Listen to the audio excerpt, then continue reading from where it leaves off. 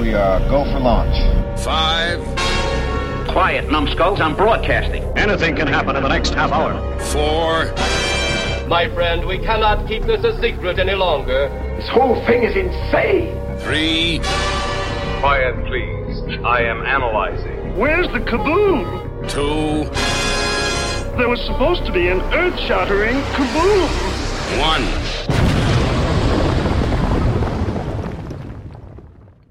Hello, ladies and gentlemen. Greetings and welcome back to Planet 8. My fellow galactic travelers, I am your mission commander, Larry. Speaking to you from our hidden base here on Planet 8. With me, as always, is Chief Engineer Bob in the command center. And circling Planet 8 in an orbital satellite is our reconnaissance officer, Karen. You've tuned in to this episode, and we will be talking about robots. Kicking us off straight away, we're going to throw it to the satellite. Karen, are you reading? Yes, I hear you loud and clear, Larry. Very good.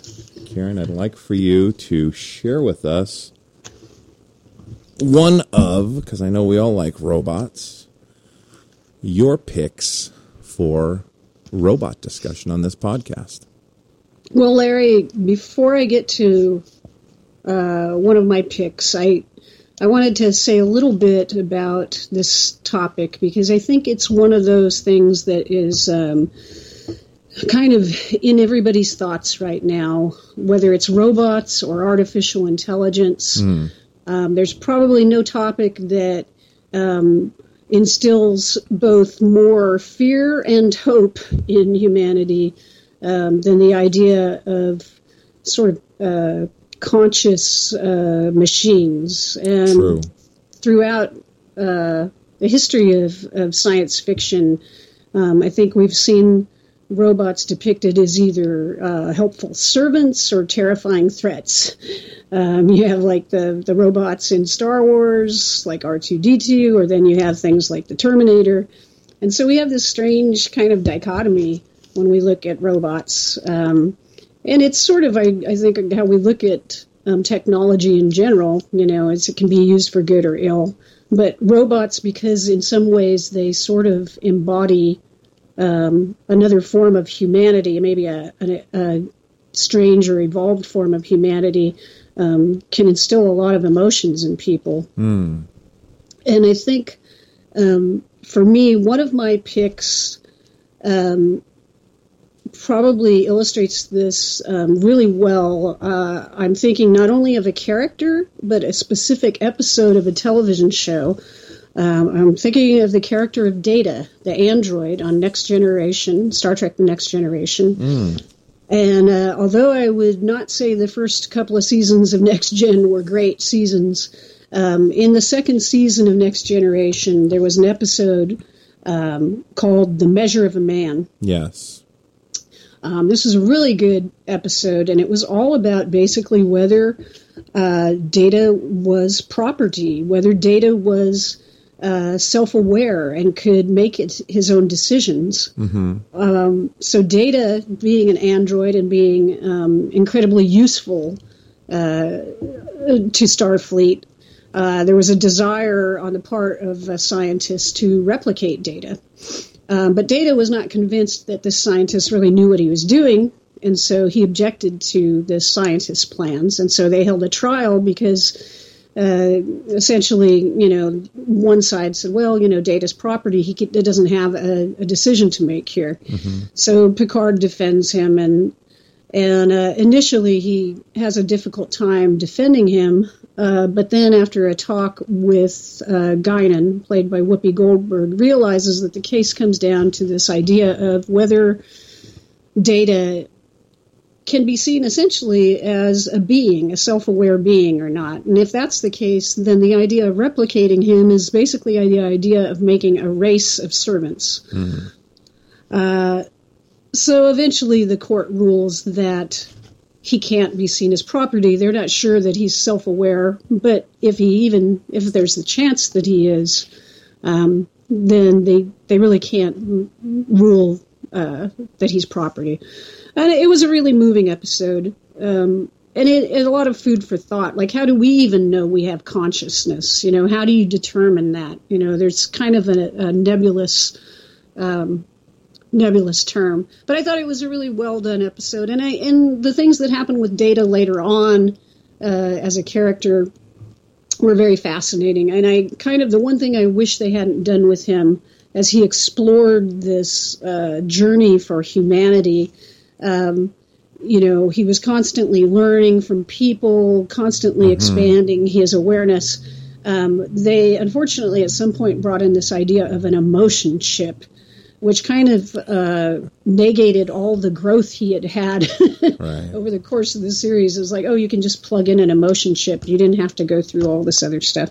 But I think Data was a really great example of, you know, probably on that positive side of an android, and you know, this idea of life. And I think a lot of these examples will probably have also go back to the whole Frankenstein story too, of man creating life, but also that fear of that life sort of supplanting him. Right. So anyway, sorry to suck up so much airtime, but no, that was a good. I really like that character, and I think it illustrates a lot of the issues we have with robots and androids. It was a great pick, and actually I remember that episode very well. BBC America started playing The Next Generation, and I was catching up on all these episodes, and that was one of them that came on, and Riker, being for the prosecution, turns Data off. And it's like, whoa, that was like the low point in the... It's quite stunning when he shuts him off. Yeah, you know, he's trying to make a point. And this is like Data's friend, if not one of his best friends, and he had to do this, you know, because it was his mission. Anyway, what hurt me with Data, and I agree with you, and I don't know if that episode was before he created Lal or after, but that was before. That was before. It was another amazing episode, and you know, the memory cascading and having to say goodbye, and I won't talk about it anymore. I don't want to tear up on a podcast, but the way that they ended Data, and it killed me. Very good friend of ours, Karen, almost threw away every single episode of the Lost DVD series because of the way that series ended. I almost felt the way with The Next Gen and what they did with Data. Yeah, I thought it was pretty ignoble. It's just... So for those who haven't seen it... Don't bother. Spoiler alert. Yeah. What happened? Well, I tell you what. How did they end Data? I don't even want to. I know last I saw him, he was in that one movie, and he was like... he sacrifices himself. Or whatever, so. No, that was one of his high points. He ends up sacrificing himself for Picard and the crew of the Enterprise, but somehow part of his consciousness is transferred. And it was almost like, now that I think about it, like Spock and McCoy in The Search for Spock. A piece of Data is in, what was the robot's name, B4? Or am I, anyway. It was like, yeah. It was an earlier version of Data that was kind of like dim-witted and kind of reminded me of Abbott from Abbott and Costello. And I guess Brent Spiner, you know, enjoyed playing that version of the character. What was the hell was it? Heck was the name of that movie, though? It was... that was Nemesis. Nemesis. And they chalked that thing up. It was like the writer of Gladiator got involved, and Brent Spiner, and the Romulans, and the Remulans, and it's like, whoa. And then... Anyway. We're going way off topic, which we often do on Planet 8. I'm going to jump over to Bob. Bob, I want to hear about a robot. Oh, we're still talking robots, so that's good. Well, I didn't want to talk about a robot. Ooh. I want to talk about a type of robot. Do tell. And, of course, that would be the classic Japanese super robots. Started off by Mazinger Z by Go Nagai. And basically, there's a few different types of these, quote, super robots. You have the type where they're being controlled from afar, like a Gigantor or like a giant robo. Or you have the type that are piloted, which was basically kicked off by Mazinger Z. And then you also have, later on, and we'll get into this in a little bit, when Gundam was introduced, they were more like, they weren't so sentient, they were just tanks. Tanks that were piloted by people. But there's robots that combine together from different vehicles and ships and things. There's robots that change or transform that would later become like the Transformers or GoBots or that type of thing. But the ones back, like I say, in like the 70s, you had they were just like giant metallic samurai that were basically piloted by a human. And you have Toei obviously kicked it off with Mazinger Z, with Gonagai, and with Gonagai they had things like Mazinger Z, Great Mazinga, Grandizer, Jeeg of Steel, Getarobo G, etc., etc. But there was also Nippon Sunrise, which kind of has some of the ones I really grew up on when I was back in the San Francisco Bay Area. KEMO TV20 had a Japanese language programming on Sunday nights. And one of the shows they would show was Raideen. And Raideen was from Nippon Sunrise. And, they had it subtitled. It was, these are all like anime shows. But that just sort of like kicked off my love for the whole super robot genre. And Nippon Sunrise, after the success of Raideen, went on to do things like Combattler V, Voltus 5, which were basically combination robots, Zambot 3, Dayton 3, and then they actually came out with Gundam, which kind of changed the whole landscape of the robot world. And as far as over here in the States, quite a few actually made it over. Back in the 60s, there was Tetsujin 28 that made it over here as Gigantor. Fred Ladd brought that over, along with Astro Boy and Kimba and etc. Mazinger Z did actually make it over here as Transor Z, but one of the best things about Mazinger Z is basically the soundtrack. And they stripped the soundtrack and just put in like typical early 80s synthesizer type music, which really wasn't good.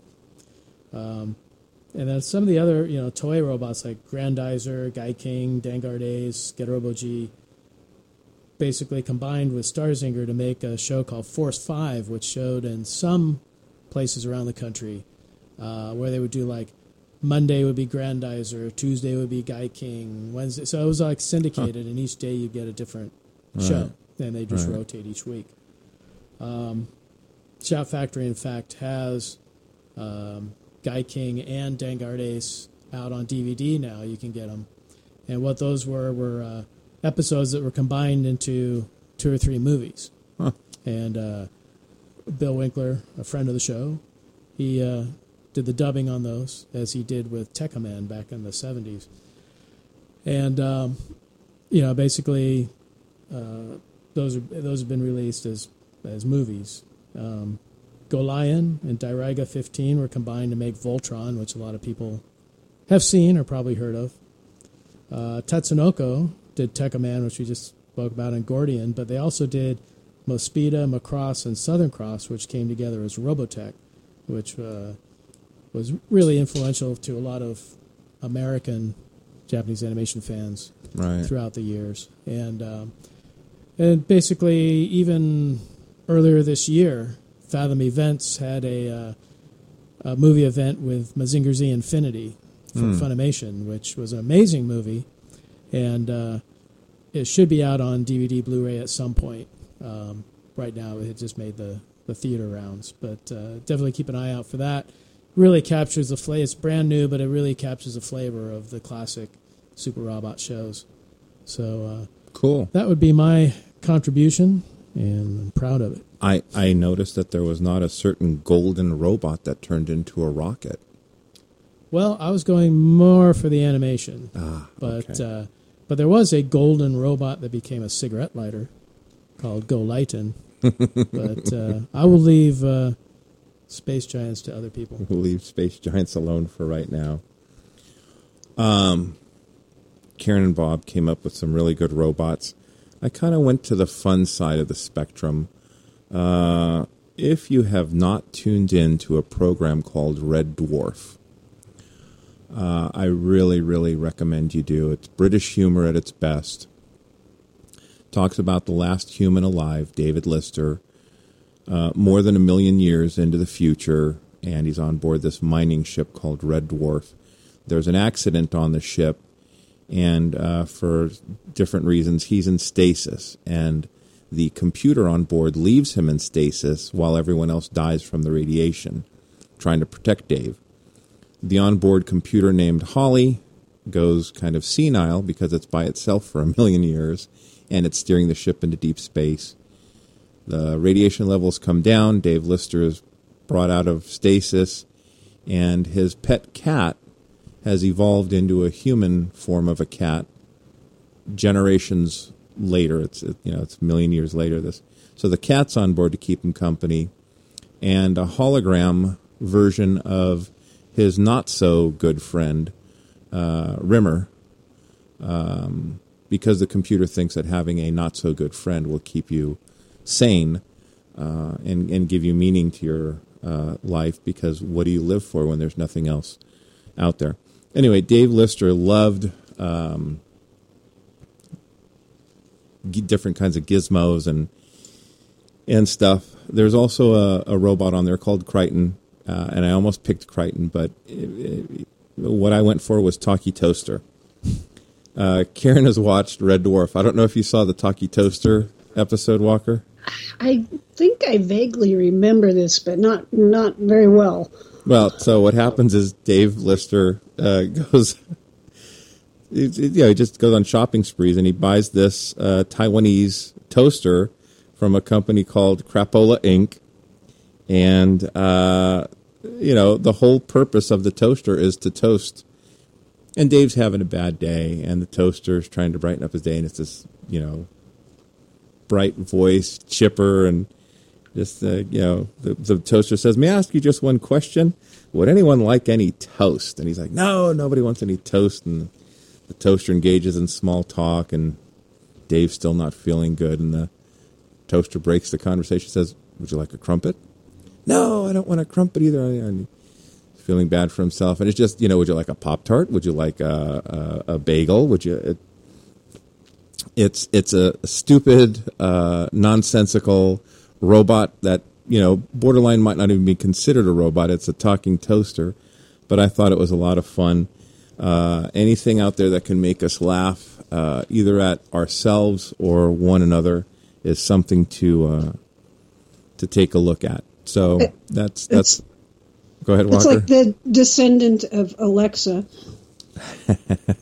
It's funny because I was thinking about Hal. I was thinking about Siri, because Walker, you kind of introed it with, here we are as a society thinking about what is artificial intelligence and where are we going. So, right, will we go towards Hal or will we go towards Talkie the Toaster? I don't know. Stay tuned. Walker, what else do you have for us out there? Well, the other character that I really enjoy, which I've done a lot of thinking about and writing about, would be the Vision, the comic book character, who, of course, now is also a movie character. Yes. But this is a character who appeared in Marvel Comics in the Avengers originally, created by Roy Thomas. The story behind that, interestingly enough, I actually contacted Roy Thomas because I was writing an article about this. So he's a very nice man, very interesting to talk to, and he kind of felt frustrated because at that time there was, for whatever reason, there was this editorial decree that he could not use the big three of Captain America, Iron Man, and Thor in the Avengers, I guess because they had their own books and there was a lot of continuity to deal with. And so he had these other Avengers who did not have their books, and he wanted to create a new character. And Roy Thomas is a big fan of the Golden Age superheroes. And there was a Golden Age superhero called the Vision, who was actually an extra-dimensional being and very spooky. He could turn into mist and all this stuff. And he really wanted to bring this character in. But for some reason at that time, Stan Lee, Stan the Man, he was very adamant. He wanted an android. I want an android on the Avengers. And so, in sort of a best of both worlds compromise, Roy Thomas took the kind of look and power of the old Golden Age Vision and the android origin and created the Vision that we all know and love today. And so I think the thing that was very appealing about the Vision, at least back in the day, was... and they didn't call him an android, they called him a synthezoid. There was this distinction that he was a sort of more like a synthetic man, that he was made of synthetic parts, but was in all respects, designed like a human being. But I think that, he was interesting in that he was very much sort of like a Mr. Spock character, and that he was kind of the outsider, but, this powerful being that the Avengers relied on, to get things done and so forth, but always sort of on the outside looking in. And of course, they began sort of this love that he had for the Scarlet Witch, which for a while went on where both of them were having feelings but not acting upon it and everything. And so, it was a very interesting character in that, how could this android have these feelings, and how could this be, and so forth. And I think that the movie did a really great job of depicting the character as he was in the very early days of the comics as well. Right. That definitely came across that, he was struggling to understand his emotions that he had as a being. And in the comics, they explain it in that he was programmed with the brain patterns of an actual human being. It turned out to be Wonder Man, who I don't want to go too far down the rabbit hole here. Yeah. It was another deceased superheroes. And I think in the movie, you kind of get the impression that he's been imprinted upon by, Tony Stark and Bruce Banner and Ultra. Yeah. But no Infinity Stone in the comic version, though, right? No, not at all. He just had a solar gem that he used. But over the years, he's become much more robotic, much more like a computer.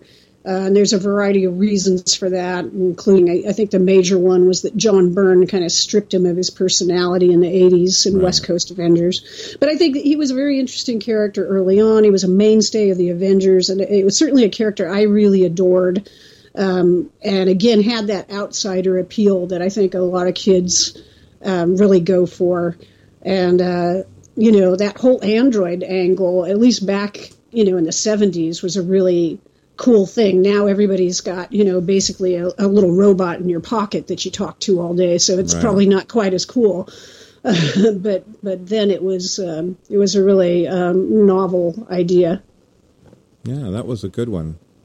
I remember reading about Avengers and Vision and all that stuff. It was a sad day indeed when they stripped away his emotions and his that part of his personality. Kick it over to Bob. Well, you brought it up. You mentioned Space Giants, so I did. There were some robotic TV shows that were not animation over in Japan. Of course, you had Johnny Sacco and his flying robot. Yes. You had Space Giants. You had Mock Baron, Red Baron. You had quite a few. So, but to kind of go back into Space Giants was definitely, the robot family that all turned into rockets, which was Goldar and Silvar and Gam. And then mainly concentrated on the relationship between Gam and Miko, who was a boy from Japan who they gave a whistle to. He could use the whistle to call the robots, like 1 whistle for Gam, 2 for Silvar, and 3 for Goldar. And, obviously if he's calling Gam, it's to get him out of some earthly type situation. If he's calling Goldar, then it's probably to fight some giant monster. The interesting thing about the series, though, was in order to have better monsters in it than, say, Johnny Sokko or the more higher budgeted Ultraman, they would have each story in the series would be serialized over 5 episodes. So you'd have the same monster for like 5 episodes. So instead of in a 52 episode series, instead of making 52 different monsters and maybe reusing 1 or 2 once in a while, they made 1/5 that amount. That's a good point. I remember that. They were able to put more budget into a single monster suit than having to make them. And, too, you've also got the hero suits, which, since those are in every single episode, they get beaten to hell. So you have to, remake the hero suits once in a while, too. Yeah, that kind of differentiated itself to me as a lad watching these, that it was more serialized over several episodes. And the other shows, bam. Ultraman defeats the enemy and new one. Well, there was some reoccurring monsters, but pretty much. And of course, you had Rodak, the main villain. Yeah. But also that whole series, which was based on the manga Ambassador Magma, that was originally drawn and created by Osamu Tezuka, who was basically the Walt Disney of Japan, or was until he passed away. Yeah. And he basically was the one that did Astro Boy and Kimba and quite a few others. And it came from, I'm sure it's, he didn't think it was anywhere near what his comic was, but but that was basically what it was based on. So he's credited as the creator of Space Giants. I loved the intro to the Space Giants. The music, the cowboy boots jumping down, and I was just. Well, you also have a lot of animation in it too. A lot of the spaceships and things were all animated instead of practical. That's true. Model effects. It was a fun series. There were cowboy boots. Cowboy boots, and he had spurs too. What? Dun dun dun dun dun dun dun dun dun dun. Goldar, a 50-foot robot, dun, dun, dun, dun, and his space family with Methuselah. Oh my God, Walker! If you've never seen it, YouTube it. It is the intro. The series is not as good as the intro, I have to be honest, but that intro is amazing, and the music is so catchy.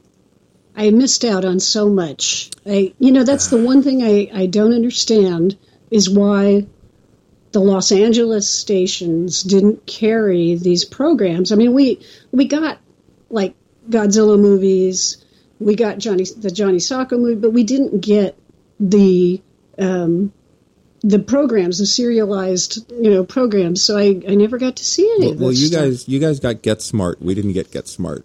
So you got Jaime the robot. I don't know if it's if it's a great trade. I mean, the thing we had up in the San Francisco Bay Area was basically, of course, the Godzilla movie showed and Ultraman showed.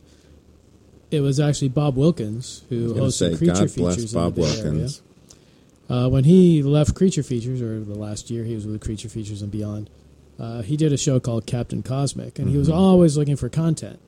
And he basically would show Johnny Sokko, Space Giants, Spectre-Man, and that's really kind of where we got all that in the Bay Area. Yeah. Slightly edited to fit Captain Cosmic and 2T2 in there. Yeah. But, that would be the first place most of us saw. He had Flash Gordon, too. I mean, he brought back Ultraman. So. Everything on that show. No Jaime, though. And Star Blazers. Yeah, that was a good show, too. But, the guy we had in L.A. favored Popeye, so I think you guys did much better. I don't know. I love Popeye growing up. He's okay. The old Max Flasher Popeyes, you can't beat those. Hands down, cannot be beat. Oh yeah, I mean when I was going to the gym and trying to get fit, I would have that Popeye theme song on my MP3 and just strung to the finish 'cause I eat me spinach. Anyway. Yeah, now we're getting off subject. Now we're getting way off subject. Bringing it or back. Or was Popeye a robot? I think or an actual Sailor Man? I think Bluto would be more of the robot. Yeah, I could see Bluto as a cyborg. Yeah, because he was always strong. Popeye needed to cheat and have spinach. Or Popeye garlic. didn't cheat. That's very, organic. That's not cheating. It's healthy cheating, but it is cheating. I mean, Everybody he needs couldn't some do it on spinach. his own. Well, are you going to say Batman cheats because Oh, he's got a definitely. utility belt? I mean, So does yeah. the Hulk. or Captain America had the super soldier formula. So Oh, you've just destroyed my childhood, Walker. me and George Lucas, baby. All my heroes are cheaters. Getting back That's on... your lesson for this podcast. Yeah. If you can't do, cheat. Transitioning into cheats. From spinach to super serum. Let's toss it to the satellite. No, just kidding. Why not? Why not? I was just going to mention, there's one honorable mention here that I wanted to toss out, but I had no real value. I just was curious if you guys had ever seen a movie. It's from 1957 called Kronos. And Oh, it's yeah. about this really bizarre, gigantic robot that stomps its way across the countryside, absorbing energy. I did not. I think Bob said affirmative. Friend of the program, Bob Eckman, loves that movie. Yeah, I tried to pull that thing up on Netflix. They didn't have it. And I don't have it in my own collection, but I may have a DVD of it, I believe. it's I would have it's to look. I'll have to search. definitely one of those things that I recall from my early childhood watching. And the legs on the robot, I believe, were animated. But I just remembered it was just like this big box that like stomped across the U.S. and absorbed energy, and it's sort of a robot, but maybe not. But anyway, Well, the legs were supposed to be energy, right? That's why they were animated. were they energy? I thought I they were think. like physical, Was but it? it had like a ray that it was like sucking up all the energy out of, and then you have to feed it more energy. And I need to borrow It's this sort of- DVD. I'll Well, have I to know. dig out the DVD and see. if I Larry, can you find will it. fall asleep watching it. It's like that I predict. Dijuman. Dimagen. Yes, Dimagen. yes, I Yeah. brought you over to watch that, and it was the best sedative you ever had. But I enjoy it. But hey, it's all about variety. Hey. Daimajin was not a robot, by the way. No, he was not. But he did put me to sleep. He was a vengeful spirit. I All think. you got to watch like the last 5 or 10 minutes of each film, and Yeah, that's the key. Unless you're Now into, you tell me. unless you're into You can- period samurai films or whatever, then you can sit and eat pizza the first like hour or whatever, and then watch the destruction and vengeance at the end. Yeah, those films were brutal. I mean, a lot of people hurt in the first 45 minutes, and it's like, oh my God, it's depressing. And then Big Rock Man comes alive, and vengeance ensues. We are way off. We track. are way off. So to bring us back, it's a form of time traveling. Doctor Who is one of my favorite. Actually, Tom Baker was my Doctor Who. Everybody has their Doctor Who. Tom Baker was mine. He had this wonderful, I won't call him a pet because it wasn't a pet. His robot was called K9, and it was in the shape of this dog. But again, it had snarky little remarks. It had a laser that shot, I think, out of its nose. Concealed in his nose. And it was just a different take on a robot, you know. I grew up, I'm sure we all did, watching Lost in Space, and that was like the robot of all robots. It played guitars, it sang, it protected, it told you about danger. But See, if that was a robot, if I could own a robot, that would be the robot I would own. yeah, him or Robbie, those would be if I could. That's a good. I'll leave K9 alone because there's not much more to tell other than laser shooting out his nose and him talking back to the Robert doctor Kinoshita, right? That designed both Robbie and and the B9. B9. Walker, if you could own a robot, that's a great subject. Which robot would you own? Oh, I'd kind of like to have Gort I was from Day thinking the Earth Gort. Stood Still, because that guy, nobody is going to Don't mess with Walker. him. Yeah. I thought you were Yeah, going to say. he just I like thought you were gonna stand say on my Rosie. yard and. Yeah. Yeah, don't make me Klaatu. Although he would be kind of hard, like if you needed to go somewhere, you can't really fit him in the car, so that's a little bit You problematic. just jump up on his shoulders and take him for a ride. He's very slow. Have you seen the guy walk? Yeah, He's well, you very, can't very be in a slow. hurry, but So really, probably the more practical one would be to own something like Data, but then you feel bad because it's like, oh, he's really aware. I don't Right, know if you I should be can't own owning him. yeah.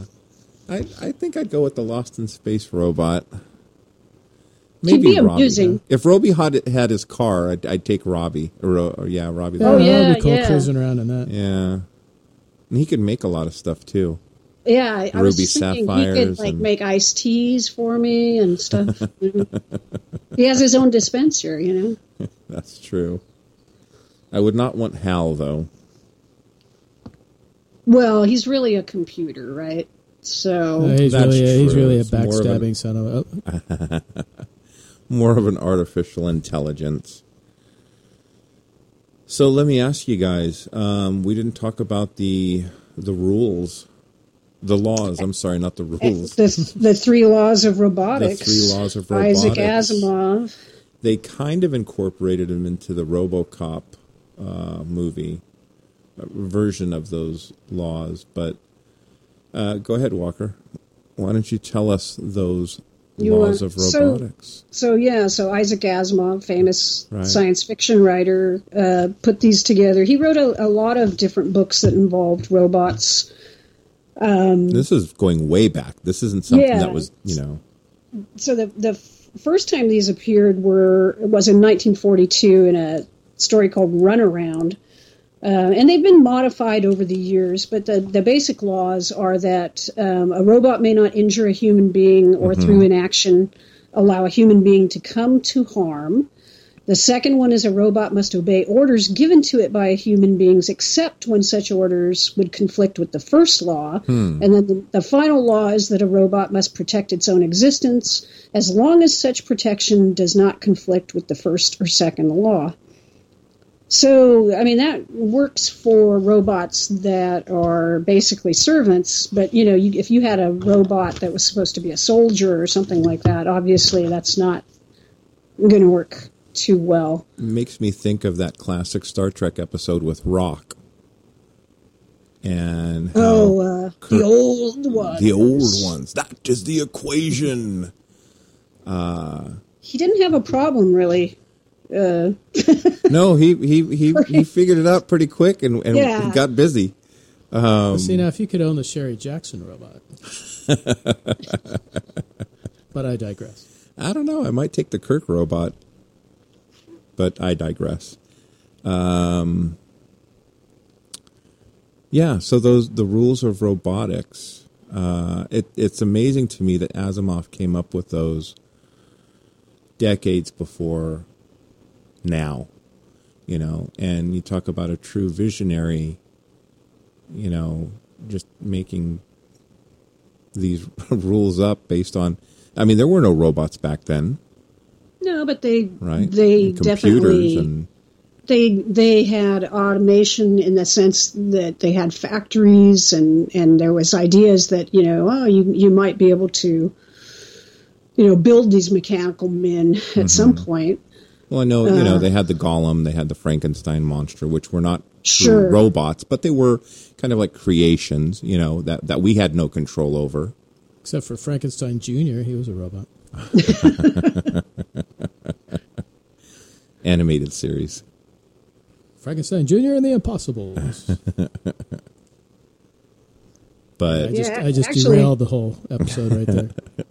If you think about it, probably very few film robots really follow the laws of robotics because they're usually out there killing people. I mean, it's certainly. Well, that's another Yeah. question, too. It's like all these companies are developing robots now and artificial intelligence and all that. Are they following these rules? Do they have those posted up on the walls of their factories, or do they just ignore the whole thing and we're doomed? Well, that's one of those things that is being debated by a lot of people,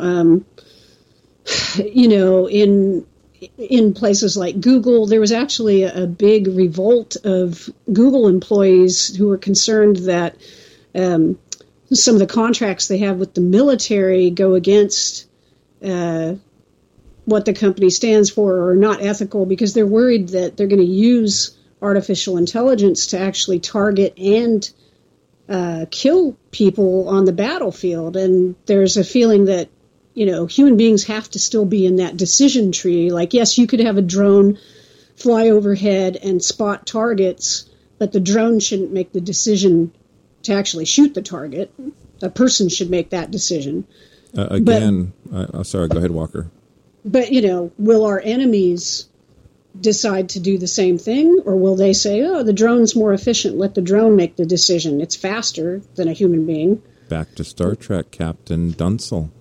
It's a very scary thing, These are all technologies that are very real. You have people like Elon Musk or the late Stephen Hawking who are saying, we have to be concerned about artificial intelligence and where it could go. And they're not wrong, but it's like any technology, right? There are good applications, like in medicine. Artificial intelligence can diagnose things very quickly, but I don't know that I want a drone making a decision about who to shoot. I agree. I mean, or is it just going to become wars between drones, where you don't even have people on the battlefield on either side? And it's just who knows. Going back to Star Trek, what was that episode where it's like, well, you have to go into the disintegration chamber? That's right. Then we need Kirk to go and talk the computer into blowing itself up. Only Kirk. Yes, we won't get into Landru and the Red Hour. We don't have enough time. This is drawing our today's episode about robots to a conclusion. And I want to remind everybody, we're going to put our information out there for the webpage and Facebook and Twitter and everything. The conversation continues after the podcast. What would be some of your robot picks, or a favorite robot, or if you could own a robot, what robot would that be? Or why would you not want to own a robot? We want to hear from you. Be a part of the conversation. At this point in the podcast, we want to draw your attention to our sensor sweep.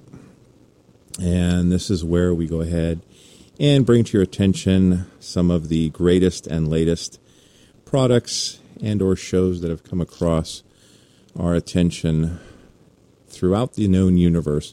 We want to put a special thank you out to Project Pimento, www.projectpimento.com.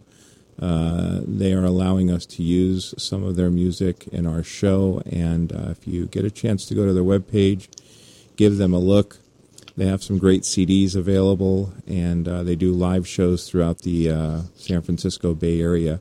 If you get a chance to check them out live, please do so.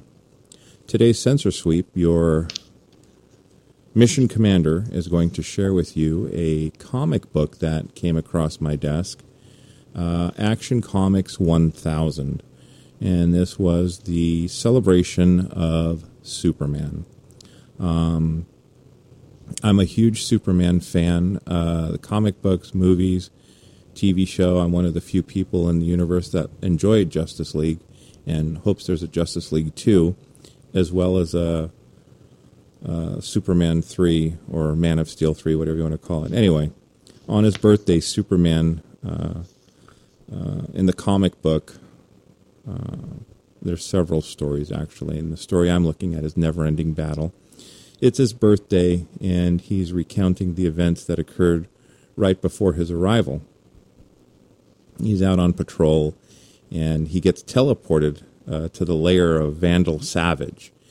And he hooks him up in this device Superman's, set up there, and can weaponize hypertime.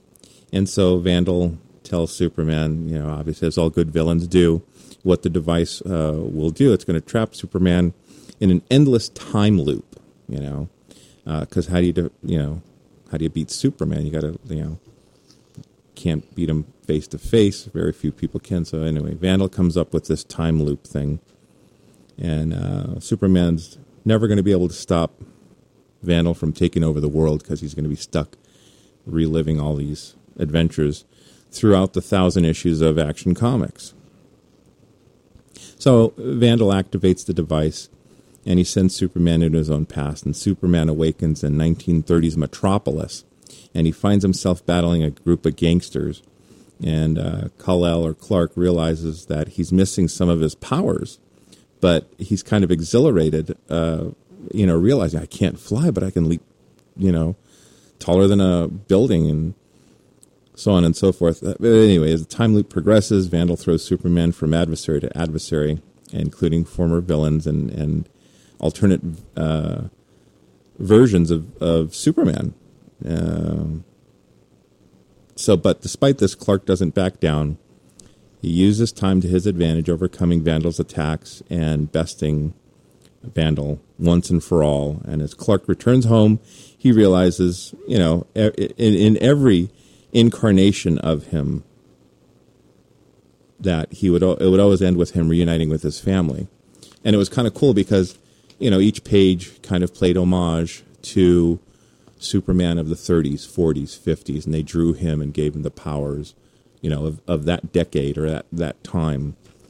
And he's reunited with Lois and his son, and, they got like a birthday cake or something. And Superman reflects and says, what doesn't kill you makes you stronger. Staying true to yourself, abiding by the morals and ethics ingrained in you by your mom and dad, along with the lessons you learned in your own life, can pull you through the darkest moments. And I'm a big sap, and I'm a big Superman fan, so that just touched my heart. And the whole book is fun. It's action-packed. It's the 1,000th issue of the Action Comics book. You can talk to Walker. I haven't bought a comic book in years for different reasons, but I did actually go out and pick this one up. And if you guys get a chance to check it out, you don't have to get the book. You can go to dccomics.com and take a look at it for yourself. I'm going to check and see if my co-podcasters have checked out Action Comics. Bob, Karen? Oh, not I. Make mine Marvel. Not the biggest DC fans on the cast. Oh, Batman's cool. Which I is never really okay. got into Superman. I don't know why. I think he was just too powerful, too indestructible, too perfect. I had a friend say, Superman can fart and blow out the sun, and but I don't know that he'd do that. Oh, by accident, maybe. Anyway, on that gaseous note of fun, guys, I want to just really thank you all for tuning in once again to our podcast. Planet 8 wouldn't be anything without you guys listening in to us, giving us feedback online. I'm gonna throw out our information to you. You can check out our website, www.planet8podcastblogspot.blogspot.com. Our Twitter is Planet 8Cast. Our Facebook is Planet 8 Podcast. Give us a follow. Give us some feedback. Become part of the conversation. Let us know what you thought about robots or Action Comics or Superman, or you can always comment on some of our past podcasts as well. It has been our delight and joy to be with you, and until we see you next time, signing off from Planet 8 and transmission.